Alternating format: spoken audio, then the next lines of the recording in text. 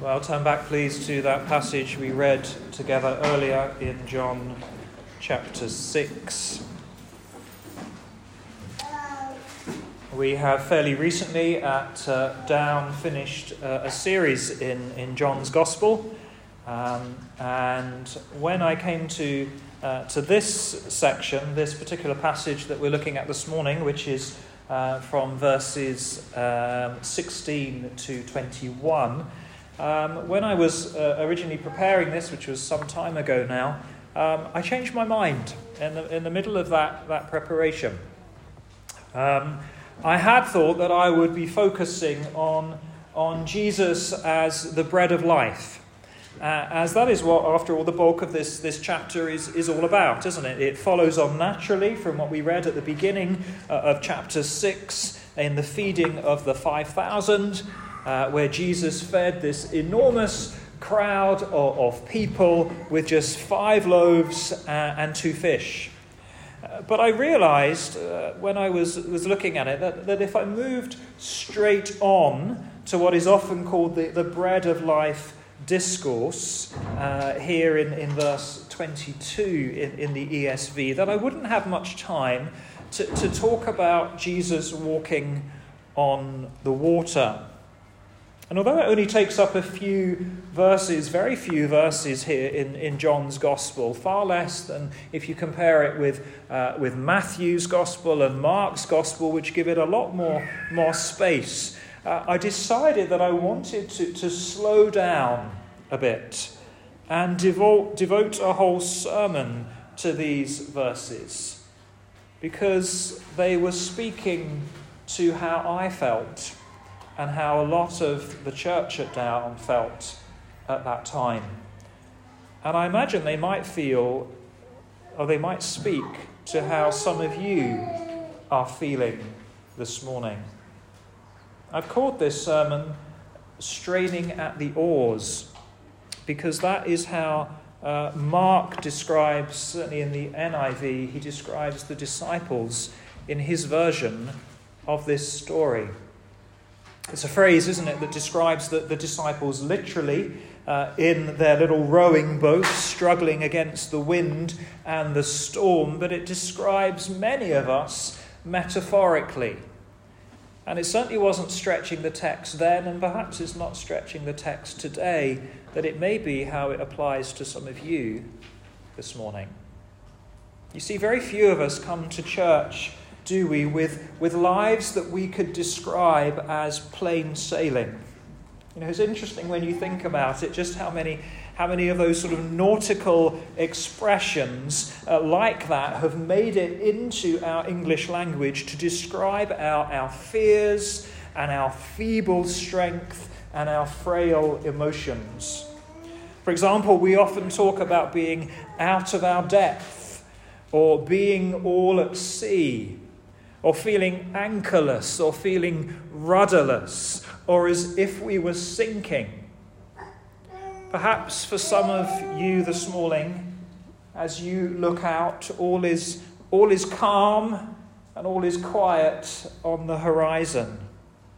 In which case, give thanks to God for that.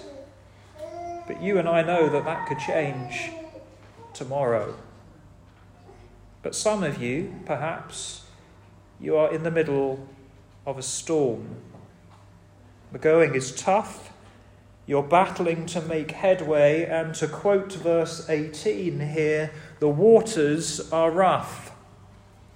And so I think it is good for us, if not for you today, then next week, next year, the time will come. It is good for us to pause and to linger on this lake, that we might take stock of what these verses tell us, and so that we can receive the comfort and the assurance that they bring. You see, we might wonder why it is that John even includes this story here. Why doesn't he just go from feeding the 5,000 straight into the bread of life discourse? Now, it's true that it does help explain how it is that Jesus and the disciples ended up on the other side of the lake, but it also makes a more subtle but very important point. You see, John goes from big to small in this chapter. From 5,000 plus out on the hillside to this small boat of his disciples. The story will widen out again to the crowds in Capernaum in verse 24 and onwards, but for now the lens has narrowed and the focus is much smaller on this tiny group of the Lord's people. But the basic message is the same, that the disciples need Jesus just as much as the crowds did. And Jesus is just as able and willing to meet his disciples' needs as he was the crowds. And that, I think, is a helpful thing for us to remember, especially if you too are straining at the oars. At the heart of this story, of course, we have this storm, don't we? But if we look at it closely, we see that it is a storm that Jesus sends his disciples into, that Jesus sees his disciples struggling in, and that Jesus meets them in the middle of. And it's those 3 points that I'd like us to explore together with you this morning. Firstly, then, the storm that Jesus sends his disciples into. We read here that the disciples got into this boat on their own, leaving Jesus behind. When I read that first of all, I thought, well, that's why they got into this fix, wasn't it? That they didn't hang around for Jesus. They got into this boat on their own. We need to read on. We read back in verse 15 here that Jesus withdrew to a mountain by himself. He knew that this crowd wanted to make him king by force, and so he withdrew from them. Jesus didn't want to be pushed into this middle of this unruly mob and to be made a king, for this uprising to begin against the Roman authorities, that they would proclaim him as their new ruler. Because Jesus is a different sort of king. He's not the one that the crowd wanted to make him. Now we know that the day will come when Jesus will rule over all the nations of the world and over all creation. But for the time being, Jesus' kingdom is spiritual. And you see, the people didn't understand that. You know, Jesus doesn't wield power like an earthly ruler does. Instead, his reign is over people's lives by ruling in their hearts. And it's our hearts and our minds that are being renewed daily under his lordship. And likewise, in the way that Jesus establishes his kingdom is completely different from anything that an earthly ruler would do. You see, Jesus didn't go to Jerusalem, did he, carrying a spear and dishing out judgment. Instead, on the cross, he was on the receiving end of a spear, and he took our judgment on himself, because Jesus is a different sort of king. And so we read here in verse 15 that perceiving that they were about to come and take him by force to make him king, Jesus withdrew from them. And so Jesus wasn't with them when they left. In fact, both Matthew and Mark tell us that Jesus told his disciples to leave. He sent them away to go on ahead of him to Capernaum while he stayed behind to dismiss the crowd. And then we read that he went up on the mountainside to pray. And so the whole reason that the disciples ended up in this storm was because they were doing what Jesus told them to do. The storm came upon them not as a result of their disobedience, but because they were being faithful. You know, we know that it's true, isn't it, that sometimes we can bring storms, if you like, upon ourselves. We can end up adrift from God, and like the disciples here, we can find ourselves in a rough and a dark place because of our own sinful actions and the things that we have decided to do, that we have determined to go our own way. But the disciples here didn't go their own way. They went the way Jesus told them. And it was as a result of following him that they found themselves in the middle of the storm.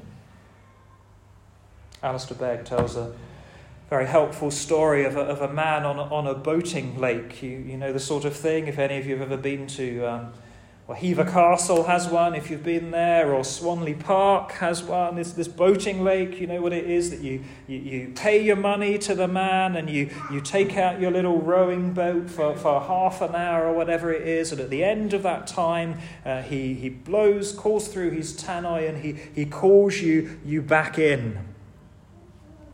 Well, Alistair Begg tells the story of how one man went out in his boat, and how at the end of that time the man on the shore called out to him, "Come in, number 9." But no number 9 came in. In fact, there was no sign of the boat at all. Well, perhaps it was one of those lakes that has a little island in the middle, and perhaps that the boat was hidden behind, so the man wasn't too worried on the shore. But a few minutes later, he called out again, took his tannoy, and he called out, "Come in, number 9." But still no boat number 9 appeared. And he did this a few more times, but with still no boat number 9 anywhere to be seen. Eventually he called out, "Boat number 6, are you in trouble?" You see, the story raises a laugh, but this can often be our experience, can't it? You get into boat number 9, but before you know it, you're in boat number 6. Your whole world is turned upside down, but you were just trying to do what Jesus told you to do. You see, if that is us, if that will be you, we are not to despair. It might be that the situation you're in makes you think, "I want to change boat. I want to jump ship." But the fact is that sometimes storms come in the path of faithfulness. And sometimes Jesus sends us into them. You know, we might wonder what on earth is going on and how it is that we ended up here, but it is all part of God's loving plan. The hymn says, doesn't it? God moves in a mysterious way, his wonders to perform. He plants his footsteps in the sea and rides upon the storm. Deep in unfathomable minds of never-failing skill, he treasures up his bright designs and works his sovereign will. You know, someone has said there are lessons for us as believers that we will never ever learn on the still waters, because they can only be learned on the rough waters of the storm that we find ourselves in, because under God we have tried to be obedient. James says, "Consider it pure joy, my brothers, whenever you face trials of many kinds, because you know that the testing of your faith develops perseverance. Perseverance must finish its work, so that you may be mature and complete."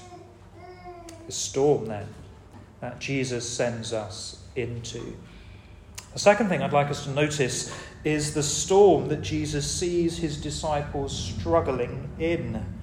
I don't know if any of you have ever been to Israel or ever been to the Sea of Galilee, but if you have, or you might generally know, that storms come up very quickly on the Sea of Galilee. It's about 600 feet below sea level, and when the cool air rushes in from the southeast off the plateaus, it displaces the warm air over the lake and it churns up the water.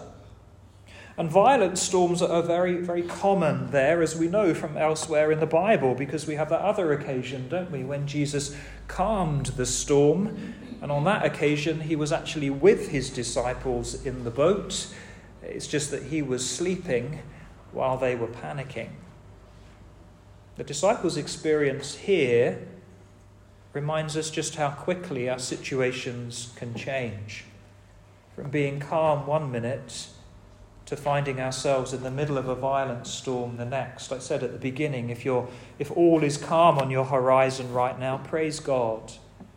But it might not be tomorrow, or it might not be next week. Our situations can change rapidly. But these verses tell us that Jesus sees when his people are struggling. You see, the disciples set off in the evening, and we learn from Matthew and from Mark that it was during the fourth watch of the night. That is, it was between 3 and 6 o'clock in the morning when Jesus walked out on the water to them. In other words, they had been out on the lake for a long time, longer than they had expected. And that's an important point for us to note. They left in the evening, but they were out in the dark, facing the storm alone for longer than they thought they would be. We read here that they had rowed about 3 or 4 miles. That's what it says here, 3 or 4 miles. That means they were out in deep water at this point. And I emphasize that because there are some skeptics who dispute this, that they question whether Jesus actually walked on the water. We always have skeptics, don't we, of the Bible, that anything that is supernatural in the Bible, people try to find rational reasons to explain away. And so they say here that this word on the water, well, it should actually be translated by the water, meaning that what Jesus was doing, he was actually walking beside the sea. He was walking along the side of the sea, by the seashore when the disciples saw him. He wasn't on it. Which would mean that Jesus could just wade out to the disciples rather than walking on the water. But we can't accept that, can we? Because these disciples hadn't been hugging the shoreline for the past 3 miles. Matthew clearly says that the boat was a long way from the land, and Mark emphasizes that the boat was in the middle of the lake. And so we should all be in no doubt that this was a miracle, and Jesus really was walking on the water. After all, it's very hard to understand, is it, why the disciples would be so terrified if Jesus was just walking by the seashore. But the point I'm making, and the point I want you to notice, is that the water, therefore, was at its deepest, and the night was at its darkest when Jesus walked out to the boat. And that's helpful, I think. That is instructive for us when we are being buffeted and we wonder just how long it will be before we have to wait until things will settle down. We read here that the disciples saw Jesus and they were terrified. It wasn't the waves that terrified them. After all, some of these disciples, they were experienced fishermen. They were used to rough seas. They were terrified when they saw Jesus because they thought he was a ghost. But the important thing that I want us to notice is that Jesus saw the disciples long before they saw Jesus.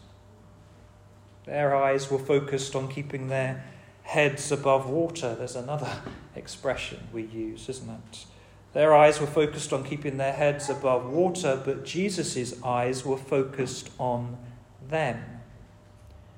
Where was Jesus when he saw them? What does this passage tell us where Jesus was when he saw them? Well, Jesus was on the mountain, wasn't he, when he saw them? And what was he doing on the mountain? Well, he was praying. Jesus saw them and came to them from the place of prayer.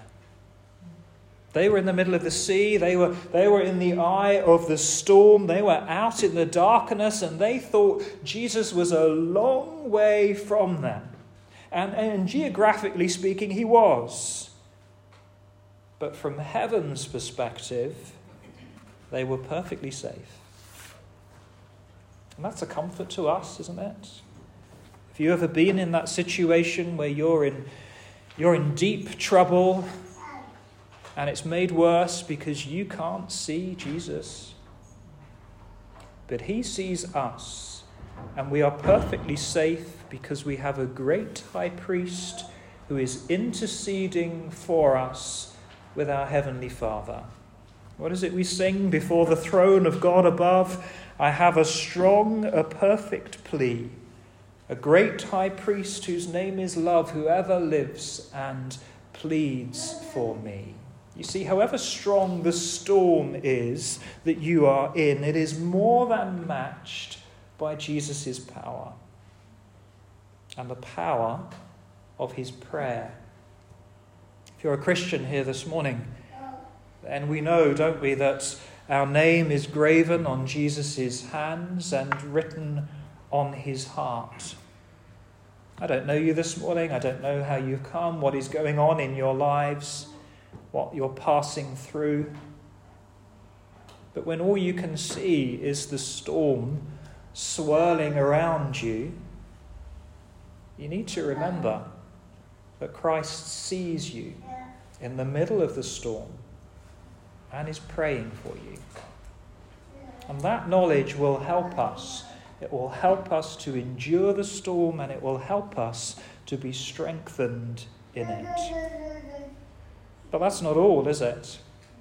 You know, Jesus' love doesn't stop with what he sees, because the storm that Jesus sends his disciples into and the storm that he sees them struggling in is also the storm that he meets his disciples in. Jesus not only sends and sees, he also comes. He draws near, we read, approaching the disciples with words of comfort here in verse 20. These words, "it is I," can also be translated as "I am." And to some people, those words become very, very significant because they're a reminder of God's name, the name that he revealed to Moses by the burning bush. I am who I am. It's God's personal name, isn't it? I am. The name by which he can be known. The name Moses was to tell the Israelites to confirm that God was with them and God really had sent Moses. This is a name that speaks of God's power. It speaks of him being self-sufficient and of being self-existent. That he is the one who has always been and will always be. He existed before anything else existed. And so if he is the one who created the seas and commanded them into being, then it's no surprise, is it, that he can also walk on them.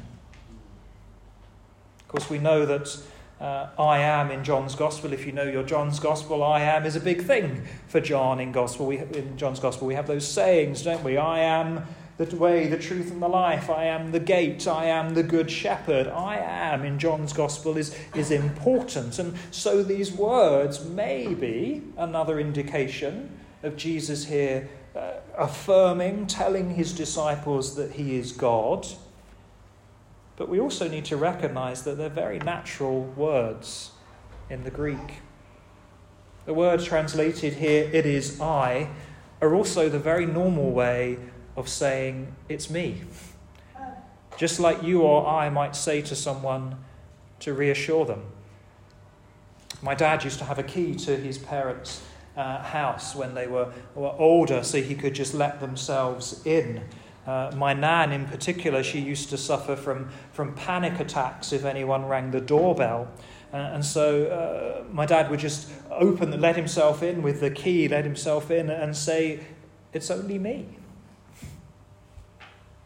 They are simple, reassuring words.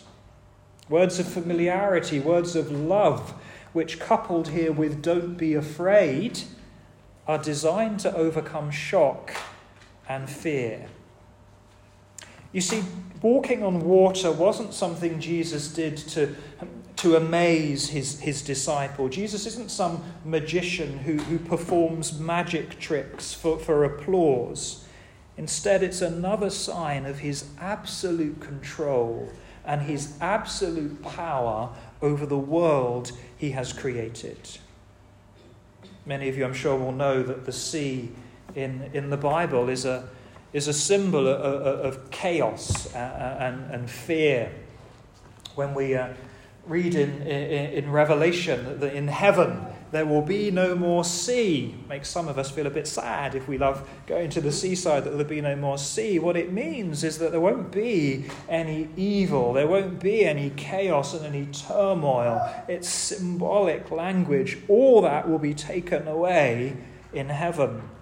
Because you see, the sea in the Bible is a symbol of restlessness and of uncontrollable evil. And in the Old Testament, it's only God, we read, who can rule over the seas. He is the one, according to Job, who set its boundaries in place and said to the proud oceans, "Go no further." He is the one, according to the psalmist, who sits enthroned over the flood, and he is the one who stills the roaring of the seas. You see, Jesus comes here to his disciples in all his power and in all his comfort, and the disciples willingly take him into the boat. And interestingly, verse 21, immediately the boat reaches the shore where they were headed. Actually, if you read the commentaries here, that's a miracle in itself. There are two miracles going on here, not just Jesus walking on the water, but the fact that that boat immediately ended up at the shore. It's an example of what we read in Psalm 107. He stilled the storm to a whisper. The waves of the sea were hushed. They were glad when it grew calm, and he guided them to their desired haven. Matthew Henry says, "If we have received Christ Jesus the Lord, though the night be dark and the wind high, yet we may comfort ourselves with this, that we shall be at shore shortly and are nearer to it than we think we are." You see, the peace here is immediate. The strain stops straight away once Jesus is with them. I don't know your backgrounds or how old you are. Some of you might remember a few years ago now, or some years ago, it used to be popular to say, "Let go and let Jesus." The idea that the Christian life is all about just letting Jesus take control, and as believers we don't need to do anything. Well, it's true that we can't do anything in terms of saving ourselves. Jesus must and has done that.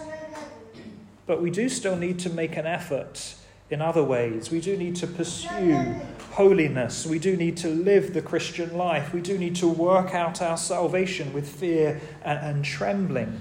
And so what we have in these verses isn't let go and let Jesus, but there is a real rest that comes immediately from having him in the boat with us.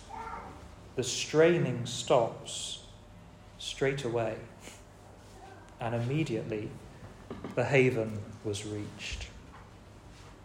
So can I ask you this morning as I close, are you straining at the oars? Do you long for your straining to stop? You know, time and again the Bible tells us, doesn't it, about the peace that only Jesus can give us. The psalmist in Psalm 73, he was all churned up until he entered the sanctuary and he found God. Time and again we read that Jesus is our refuge, our retreat, our shelter, and our safe place. We are all at sea until we find our haven in him. And you see, this little story, these few 4 verses, are such a picture. They're such a picture of what the Bible is all about. You see, Jesus doesn't just see our need and stand at a distance, does he? He comes to us. And that is the message of the gospel. Jesus didn't stay on his mountaintop in heaven, in his high and exalted place, having perfect communion with his Father. Instead, he saw his needy people. He saw you and me, and he came to us. And on the cross, he walked into the storm, and he walked into the darkness, and he did it all in order to rescue people like you and me. This is the gospel. This is what Jesus is doing. And so the question to close for all of us this morning is, do you want to be rescued? And do you want the immediate peace that Jesus can give you, that only Jesus can give you? You know, sometimes we're so stubborn, aren't we? We're so pig-headed. Perhaps you know people like this. Perhaps you are like this. And you would rather stay in your darkness. You would rather everyone in church or everyone around you knew that you're in a dark and miserable place, and you'd rather say, woe is me, just everyone look at me and pay attention. You'd rather say, woe is me, than reach out to find the peace that you can have. You'd rather everyone knew that you were in the middle of a storm rather than accept the peace that Jesus offers. You know, it's interesting that Mark tells us in his gospel that Jesus was about to pass the disciples by until they cried out to him and he climbed into the boat. Well, will you cry out to him this morning? Are you willing to take Jesus into your boat that the strain might stop, that he might bring you to his place of peace and his place of safety? Or are you content to let him pass you by? Let's pray.